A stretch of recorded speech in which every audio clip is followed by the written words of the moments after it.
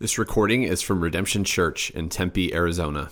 More information available at tempe.redemptionaz.com. We have been traveling through the Gospel of Mark for several weeks now, and so we're going to continue to do such this morning, and we're going to jump right in. So if you have your Bibles, why don't you turn to Mark chapter 6. We're going to be looking at verses 1 all the way to verses 30, and so we have a lot of scripture to cover this morning. If you don't have a Bible, why don't you go and raise your hand and keep it raised really high, and then one of the ushers will be able to give you a copy of the Bible. And if you don't own a copy, please keep the one that we are handing out to you. It's our gift to you so that you can grow in understanding and knowledge of who Christ is.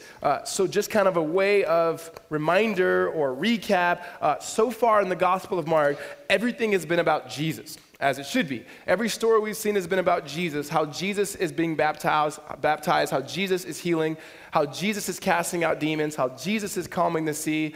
We've been looking at Jesus last week, how he heals this young girl, raises her from the dead, and he heals a woman who's been bleeding for 12 years. And so we have this picture of Jesus. And so now, in the few of the stories that we have this morning, is we finally get to see what the people of God do in response to Jesus. So in essence, what does discipleship look like, and what are the expectations of discipleship? What does it look like to follow Christ, and how expectations really matter? And so that's what we're going to look at in short. What does it mean to be a disciple of Jesus? And the expectation is to be comfortable with being uncomfortable. And we're going to talk about that. But before we do, would you guys go ahead and bow your heads, pray with me, and let's ask God by the Holy Spirit to bless our time. We're going to go over a lot of stuff that we can actually get what it is that the Spirit is teaching us this morning. Father, we thank you for your word. I ask that you would give us clarity, Lord, and all of the things that we will read about your disciples, about you being rejected, about John the Baptist, and the many things you have for us today. But ultimately, Lord, help us understand that at the heart of discipleship, Lord, is a posture of us being willing to be comfortable with being uncomfortable, that you would extend your grace in and through us. We ask that your Holy Spirit would uplift and show forth the name of Christ. And Lord, would you recalibrate our hearts, those of us in this room that are followers of Christ, that we would remember afresh what it means to follow you and the commitment that we have with you. God, we thank you and we praise you in Christ's name. Amen. So yesterday, I did a wedding, and the week before that, I did a wedding, and this Saturday coming up, I'm going to do a wedding, and the Saturday after that, I'm going to do a wedding. So I do a lot of weddings. Normally, I don't do as many, but I believe, if there's some way we can chart this, that this will be the year that we have the most weddings in Redemption Tempe, which is really exciting. And so if you're not married, this is it, right? This is like, make it happen this year, because the Spirit is moving in a special way, right? Now, what I love about doing weddings is when you get to do all the premarital work before the wedding. And premarital is the work that you do to let people know that marriage is really good, but not as good as they thought. And ultimately, you get like, Jimmy, marriage is good, but not the way that they think, right? Anyways, we're not going to talk about that. But is in the premarital, you're able to do a lot of the expectations. That's when you go, hey, how did you guys get to know each other? All right, let's talk about your deepest, darkest stories. Let's talk about your deepest, darkest stories. One of the couple says, I don't want to do that anymore. And then the other couple says, I don't want to be with you anymore. Then like the next week, they're like, we want to be together again. Actually, I didn't really tell you the whole truth. And that kind of goes on throughout marriage. And so there is this sense, though, of you trying to give people an expectation of what marriage will be like. An expectation about how things will be and how life will be, a realistic expectation. And so on that wedding day, what I say to every couple is, you're about to approach these vows with realistic expectation. This person can never fully meet your needs, and this person can never fully meet your needs, et cetera, et cetera. Because marriage in itself, I believe, is very akin to discipleship.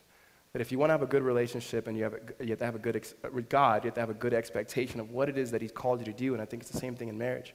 That marriage in itself is having the posture of being comfortable with being uncomfortable. That you're taking another person's life and then you're joining together, and the realities of marriages are beautiful and great, and they are really good, but not usually in the way that you think of them. That you make those commitments and you make those vows to one another, to have and to hold from this day forward, better for us, all of those things, to be with that person. And you make that commitment. And I remember what it was like when we got married, right? You get married and you get all excited and you have your first dance, and they play that song, whatever song you pick. Many of the people in our church, for a reason, pick some lame country song, which it's not that lame, sorry, I shouldn't have said that. Really cool country song. And, where's the R&B at these days, right? Where are you at? It's like, me and Holly, we had Music Soul Child. I don't know if you guys know what music is. I'll love you when your hair turns gray. I still want you if you gain a little weight, girl, right? The way I feel for you, where you at, Holly, will always be the same. Y'all went there. But anyways, you have these things. I'm going to love you forever. You have these commitments, but you have an expectation of like things won't be the way they are today. But as long as the commitment is there, as long as I know that I need to be comfortable with being uncomfortable, something good is really going to happen. What we see here in the scriptures here, there's a lot here. And I'm just going to tell you that. We're going to go through a lot of scripture in a short period of time. So we're going to fly through it. And then we're going to have two implications towards the end. But ultimately, if you think of this grid, it is an expectation of discipleship. And an expectation of discipleship, not the way that many of us approach Jesus. Oftentimes we hear people's testimonies. When a person gets on stage and says, my life before God was really bad, it was horrible, all these bad things happened, I believe in Jesus and my life is great. You want to say, okay, keep telling the rest of the story. I believe in Jesus and reality set in and my life is better, my life is good because God is good, but it's not always like the expectations that maybe that story would give. And so there are hard times, there are dark times, there are moments when God calls me to do things when I don't want to do them. There are moments when God calls us as Christians, as disciples, to do things that may cause the people around us not to like us for doing it or saying it. And that is actually when you're living more like Christ, when you realize this whole thing is uncomfortable and I just got to be comfortable with all of that. Then I'll have a great relationship with Jesus, and then I'll have an understanding of what it means to follow him. And so that's what we're walking through today, and understanding that proper expectation of what it means to be a follower of Jesus. Now, here's my prayer. Some of you who are not Christian in this room, that you would have a good understanding of what it means to be a Christian, that life is not always peachy keen. For those of you guys who are Christian in this room, that you've kind of just been in this kind of apathetic, I just kind of walk with Jesus, I believed in him, and so one day I'll go to heaven, but you don't actually pursue discipleship, that God would bring a correction in your life. And for the many of us who are actually pursuing discipleship that have probably pursued comfort more than anything, that God himself would convict us to realize, oh, that's what it's like to actually follow Jesus. And so if you're with me, let's pick up here in chapter 6, verse 1. And he, speaking of Jesus, he went away from there and came to his hometown, and his disciples followed him. And on the Sabbath he began to teach in the synagogue, and many who heard him were astonished, saying, where did this man get those things? What is this wisdom given to him? How are such mighty works done by his hands? Is this not the carpenter, the son of Mary, and the brother of James and Joseph and Judas and Simon? Are not his sisters here with us? And they took offense at him. Now, here's the picture here. Jesus had just come back from healing people, casting out demons. He's just been doing incredible work, and he's about to go home to Nazareth. Like, this should be a good thing. Like, I'm going home. Like, I've been doing all these things, and I get to go home and be with my people. They're going to be excited to see me. I'm excited to see them, my brothers, my sisters, everybody who grew up with me. And we know about Nazareth, and Nazareth is actually a really, really small town. And some of us, you guys know what it's like to grow up in a small town. Everybody knows you. They've known you forever. And of course, they want to celebrate your success, and they heard this guy left Nazareth, and he's been healing people, raising people from the dead. It's a good thing. It was supposed to be a really good homecoming for Jesus. Like, he was going to come back with his old Letterman's jacket, right? He's in a little patch that said, raise people from the dead, right? He's going to have all the things that a small town hero should have. And he gets there, and it seems like they're going to receive him, but they don't.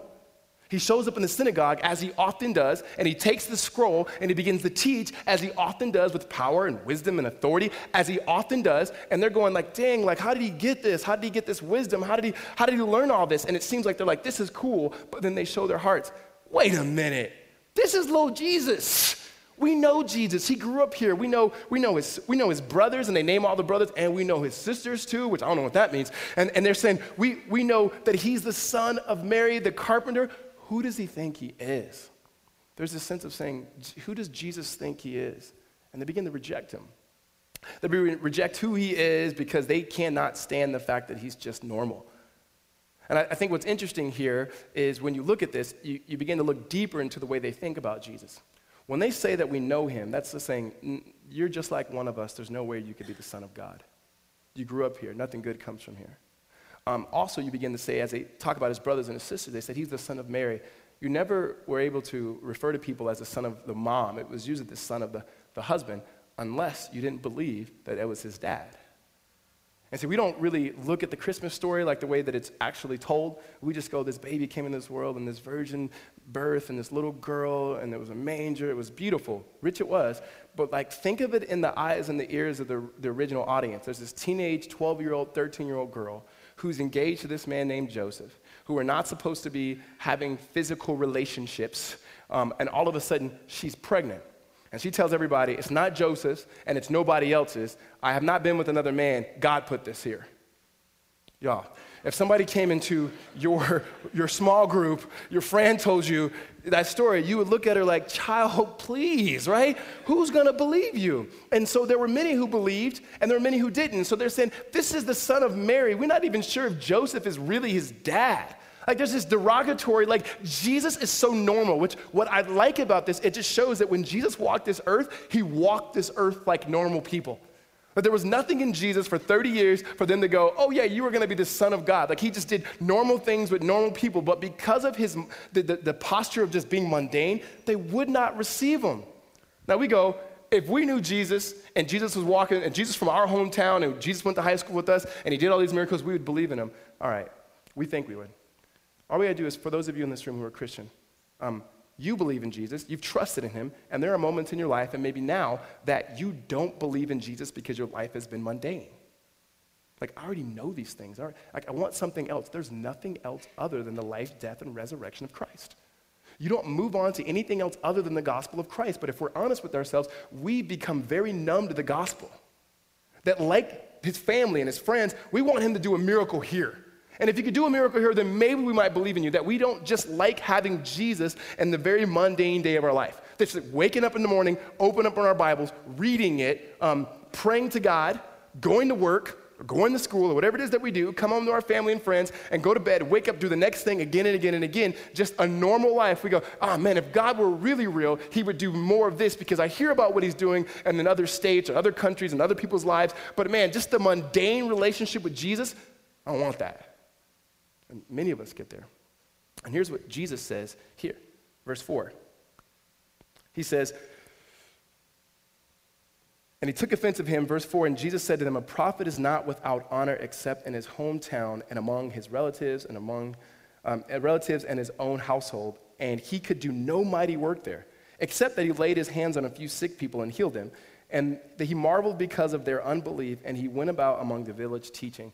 So here's this, Jesus says this proverb. He goes, a prophet is not without honor, except with his hometown and with the people around him. Here's the reality. You want to know what it's like to be comfortable with being uncomfortable? Is when you realize that some of the people who are closest to you do not accept what God is doing in your life. That sometimes the people who have known you, the people who you were excited to go and report what God has done in your life, what God is doing in your life, and those are the people that are just going, not at all. When I became a Christian, it was a radical change. I was a completely different person, and God did something in my life, and I knew it had to be God, and I wanted to tell people about it. And I remember sitting down with a friend of mine, and mainly because there were some things in his life that were just not good, that he was doing some things that I used to do myself. And I'm looking at it going, I don't care whether you believe in God or not. These things are not going to be good for you and the people around you. Like, you got to stop these things. And so I came alongside this person and said, hey, here's some things you ought not to be doing. I don't think these are good. And this is what God has done for me. I know I used to do these things. I tried to be as humble as possible. And he looked at me and said, who are you, of all people, to tell me this? Like, I know you. Like, I can go and tell you all the things that you've done. And he started recapping all the things we did. I'm like, yeah, we did do that. You're right. But I'm like, hey, I understand that. I'm not saying I'm better than you. I'm saying now that in Christ, if anything, I'm just coming to serve you. And I'm thinking, man, can't you see this? If anybody should be able to tell you, like, I'm your boy, like, I should tell you. It was like, no, thank you. And then I remember months after that going back home to me, Southern California, and I'm excited to talk to all of my friends about Christ. I'm like, have you ever been there before? It's like, all right, I'm going to tell this person about Jesus, not this person because I don't really like him. I'm going to tell this person about Jesus, right? I get home, and my best friend, best man at my wedding, still one of my boys to this day, he looks at me and he goes, I'm done with this, man. Are you serious? Could you not talk about Jesus anymore? I feel like you're just being a hypocrite because in a few months, this is all going to change anyway.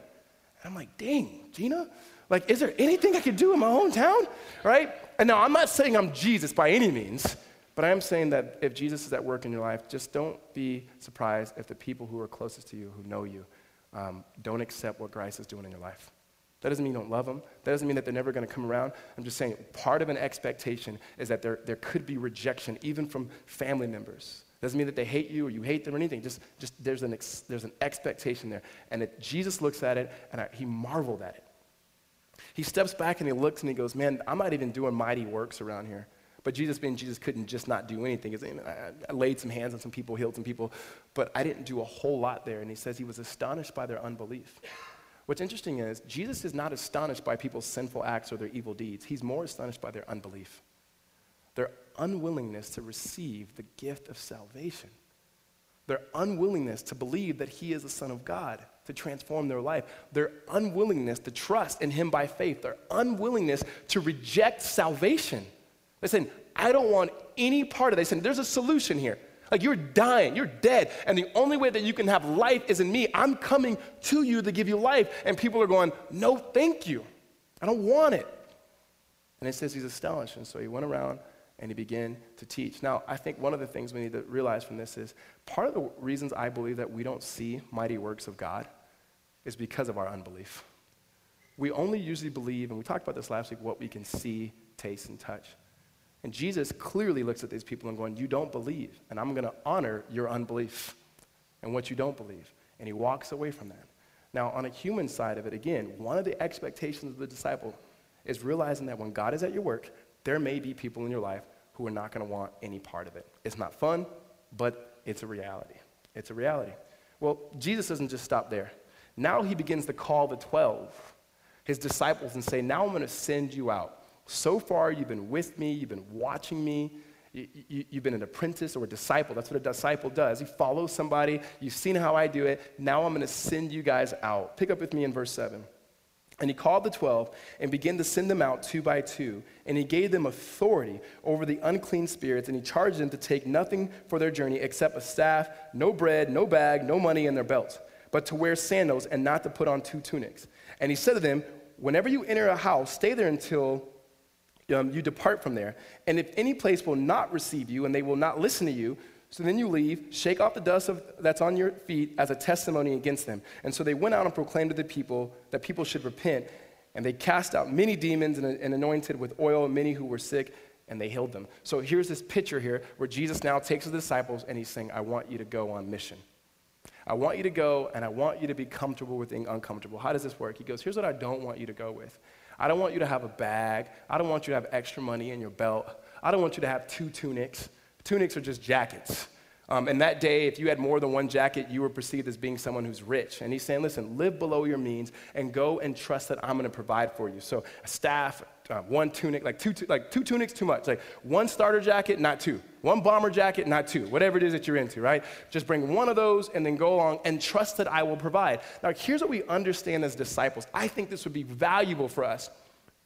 Live below your means. Jesus is not saying that if you are a true Christian, that you don't have 2 jackets, or if you're a true Christian, you don't wear anything but sandals or anything like that. And sadly, people have taken this of saying this is what this means. It's not saying you should be rich, you should be poor. It's not saying any of those. He's just saying whatever you are, live below your means and trust that God's going to provide for you. Because all of us, we try to find our security in something else other than the person and work of Jesus Christ. Some of us are people who look at our banking accounts. And you know who you are, that you're constantly looking at how much money you have because that's your security. Because you know if that money runs out, I'm done. I don't know if anybody else is going to provide for me. And so you look at it, you look at it, you look at it, when ultimately that's not your ultimate provider. God is your provider. When it comes to some of us, our security comes in if we have social capital. As long as I got the people in my life that are around me, I know that I'm good, which it's a reality. People in our lives do help us, but our provision ultimately comes from God. So God says, here's how I want you to live. I'm going to send you out 2 by 2, which is the way they did things here. I want you to go in such a way that you have to provide, and you have to trust in me to provide. There's faith there. But a disciple of Jesus has to trust that ultimately God will provide. So I live below my means. Whatever that means may be, I live below it, and I don't trust in stuff, but I trust in my Savior. And Jesus says this, when you go into people's houses, let them welcome you in. A very hospitable culture there. People would welcome you. You eat what they tell you to eat. You sleep where they tell you to eat. Those, just trust me, I will provide through them. And if there are people who won't accept you, he says, walk out and shake the haters off. Is that, like the translation there, right? He says, knock the dust off your sandals. Now, here's what that means. It just means let it be a testimony to them that they rejected the gospel. Doesn't mean that they're never going to come back and believe the gospel.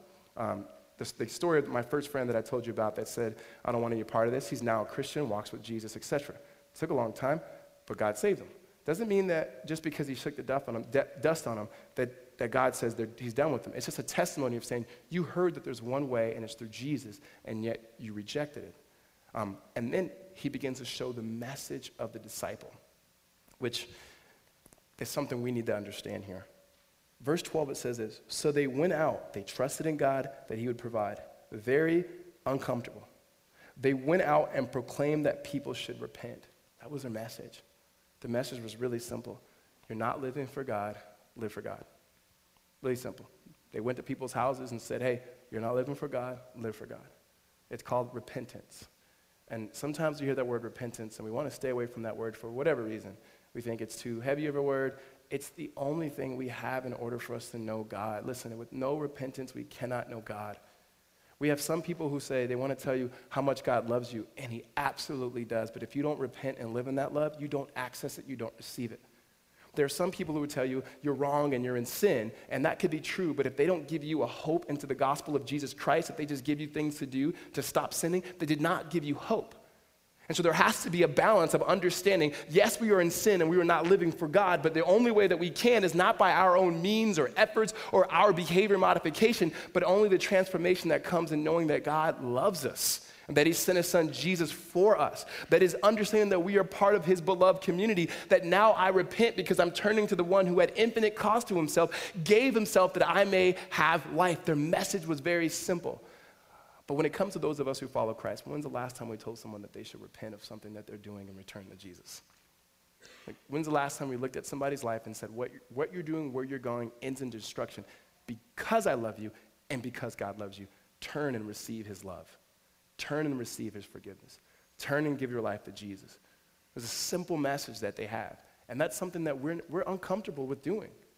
And in order for us to be followers of Christ, how could we not? How did we become Christians? Those of us in this room are Christians. How did we become Christians? There was a conviction in our life of some sin or particular sins and our outlook on life. We believed that there was hope in Christ, and we turned and repented and we followed Christ. That's how we became Christians. The way we grow as Christians is we naturally drift with the currents of culture, with our own thoughts, our own sinful actions, and that we find ourselves over here again. And the way that we grow is not just by spiritual disciplines. We do the spiritual disciplines to remind ourselves of who and which we are saved by. The love of the Father, the love of the Son, and the power of the Spirit. That everything in which we do to become Christians and everything we would do to grow as Christians come in a matter of repentance and faith in God and his love. So when we withhold that message from people, we are no longer giving them good news. We are no longer being loving. We are no longer being disciples of Jesus Christ. And that should weigh heavy on us to think, when's the last time I told somebody about the love of God and how they should repent of their ways and find salvation and life and love in Christ Jesus? And the disciples did that. They understood that that's uncomfortable. And most of you who've sat down with someone and tried to share the gospel with them, you know how uncomfortable that is. You know how hard that can be. You know how awkward and weird it could be. But you also know that the only way that you became a Christian is that somebody shared it to you, so how could you not do it to anybody else? So they shared the gospel, and then they also had the word and proclamation, but also in demonstration. Verse 12 here, or 13, it says, and they cast out many demons and anointed with oil many who were sick and healed them. What that means is they actually did something. They didn't just talk about Jesus, they actually did something. They saw the spiritual demonic world, and you know what? They believed in it. Guys, demons are real. They didn't just exist in Jerusalem, and then they stopped and said, we ain't gonna go nowhere, we lazy, right? No. Like, there are demons, there's demonic presence. We don't think about it, but we need to pray for it, against it. When it comes to many who are sick, we need to lay hands on people constantly and pray that God would heal them. We need to pray for people. We need to feed people. We need to do all the things. We can't just talk about Jesus and not live for Jesus. Both of those things go together. And when you see through the gospel, and even through the book of Acts, that you never see the proclamation of God's word without the demonstration of God's word. And you never see the demonstration and power of God without the gospel being preached. That those things go hand in hand. That we're a people about God's word and a people who actually do God's word and the life as a community of people called the church. So far, if you're looking at this, expectations, expect rejection at some point. Expect reliance, that you rely that God is the one who's your provider. So you have to ask yourself, am I relying upon God right now? Or am I relying upon something else? Another thing as an expectation is a disciple is expected to talk about Jesus, to share that there's repentance and faith, to share the gospel with people. It's the only way people come to know Jesus. lastly here, this story we see is a very awkward story, weird story of John the Baptist, who ultimately ends with his head getting cut off. So, expectations of a discipleship. Verse 14, okay?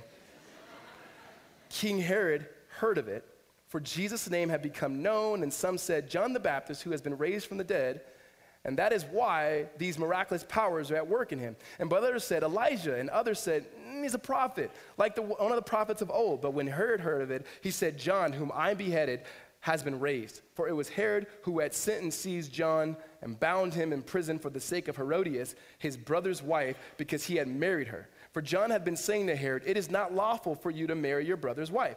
And Herodias had a grudge against him and wanted him to be put to death, but she could not, for Herod feared John, knowing that he was righteous and a holy man, and he kept him safe.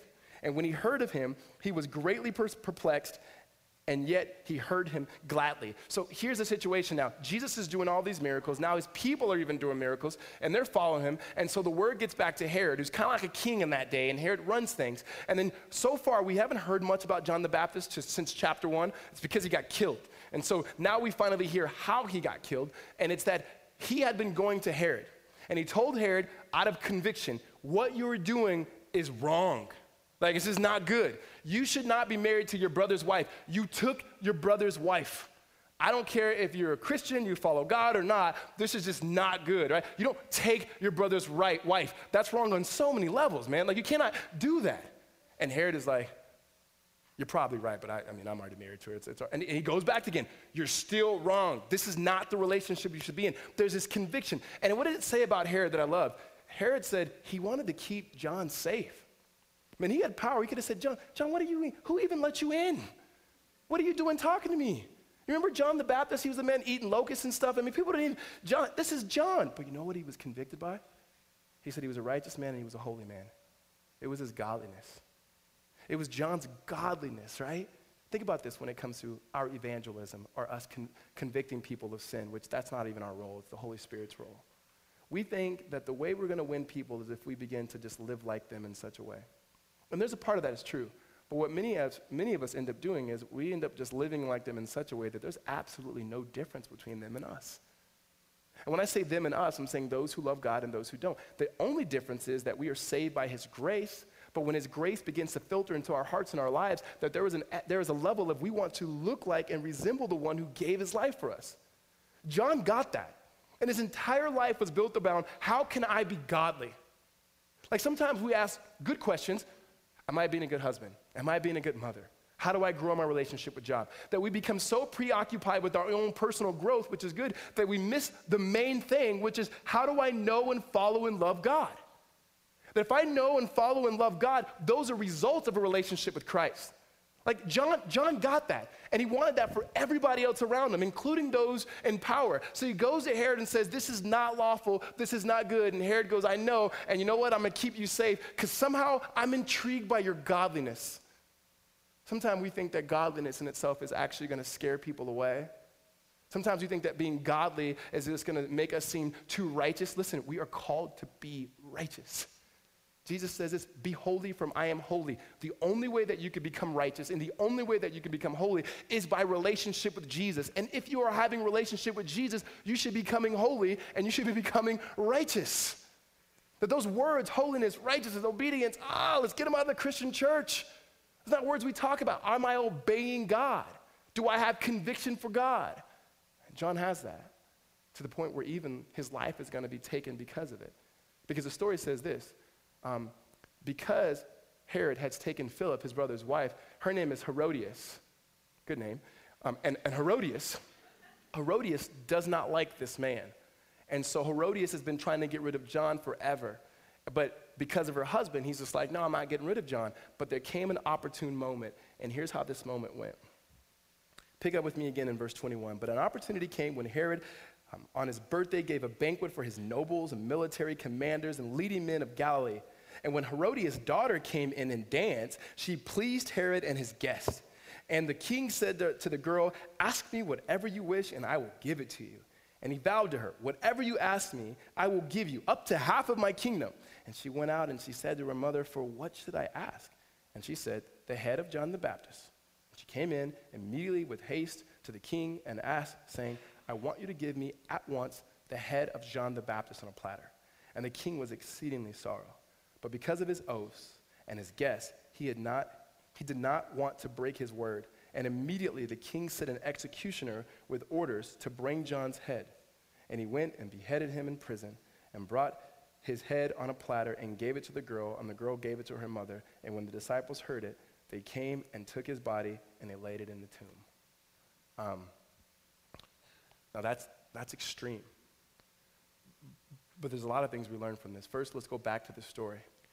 Is now there's an opportunity for Herodias. And the opportunity happens because it's her husband's birthday, and he throws a party with his nobles and the military. The nobles are the elite of the elite. These are men. And the military people are men. I just want to give you the context for this story because there's kids in the room. There's all these men in a party for his birthday, and then one person comes in to dance. So you can find places like this up Scottsdale Road. Don't go there, all right? Don't go there. So that's like she comes in, dances, and he's like, anything you want. Anything you want. Probably like alcohol in it. Anything you want, girl. Anything you want, right? And now he's showboating in front of his whole audience, like up to half the kingdom. I got it. My pockets stay fat. Whatever it is, right? And she goes out to her mom and saying, this dude's drunk. And he said, I can give him, he's going to give me anything. And she says, okay, ask for the head of John the Baptist. He goes in, she goes, here's what I want immediately, the head of John the Baptist. And he sobers up like, what did I do? What did I do? And before we start laughing at this, we've all been in that situation. Whether you're intoxicated or not, that you just go with your sin and you go with your sin, it's fun, it's in the moment, and then reality hits you and you go, what did I do? Because there's consequences to sin. Let me pause this, I'm not on my notes here for a second, but so one of the things we fail to realize is God does save us from the penalty of our sin. In Christ Jesus, you will never experience the penalty of God's wrath for your sin. Never. You will never, you will never, you will never. It would be unjust of God to pay double penalty. Jesus has already absorbed it. However, there are consequences for our sin. There are consequences of our sin. When I was a high school pastor, I was reluctant to tell my story because I knew I had all these teenagers in there. They go, oh, that's cool. You acted like an idiot, and at 22, you got saved. That's the life that I want, right? And you know what? There's consequences. I still suffer consequences of my sins that I did before I knew Jesus and sins that I do now that I know Jesus. And all of us, there's consequences. And there comes to this reality where Herod realizes, man, I just did something I didn't want to do. There's not a person in this room, I don't care if you love God or not, that you haven't got to the point where you're like, man, I just did something I didn't want to do. And all this is because of one moment. All this is because of pursuit of something. All this is because of, ultimately, all of this is because you never check sin. And when sin is left unchecked, it will always grow to the point that eventually it will choke you out. And so now he has to behead this person who he didn't want to behead. You know why? Because he made an oath. And in front of all these people, he goes, whatever you want, I'll give it to you. And she's, all right, I want John. And he said, very sorry, but he had him executed. I want you to see here, okay? Don't miss this. When it just comes to our discipleship and being comfortable with being uncomfortable. We're going to deal with John's side on this, but let's deal with the fact that we're not all like John. We're actually more like Herod than we would think.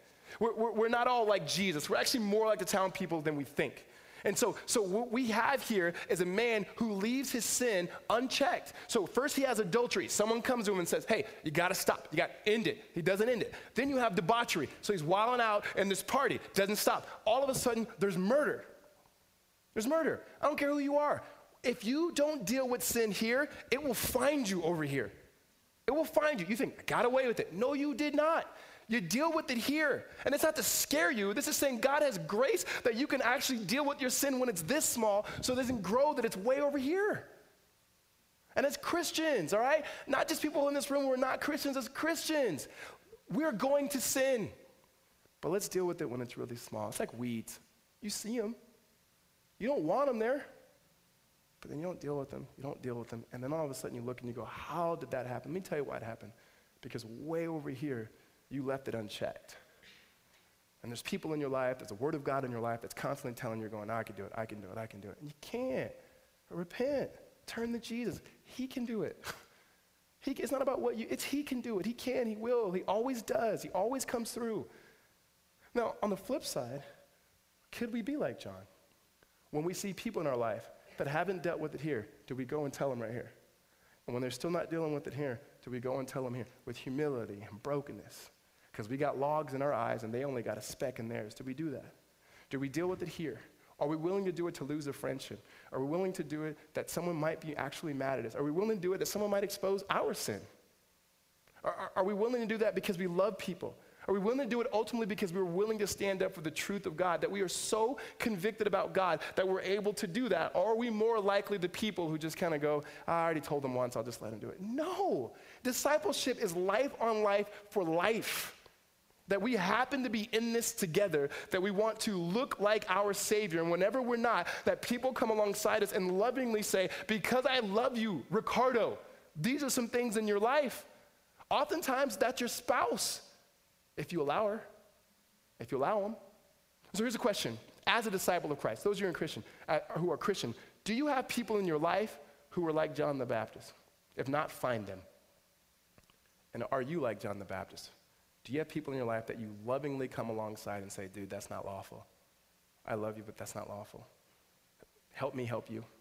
I love you. Because when we do that, it's going to be very uncomfortable. But if we become comfortable in doing those things, we might actually begin to live like Jesus. Amen? So there's two walkaways here. I got two quick implications. First, how do we do this? And the second is, how do we remain doing this? How do we become disciples? How do we remain disciples? First word is call. And I'm not talking calling like what God's called you to do in terms of vocation. That's a different message. Calling meaning, how do I go about being like that?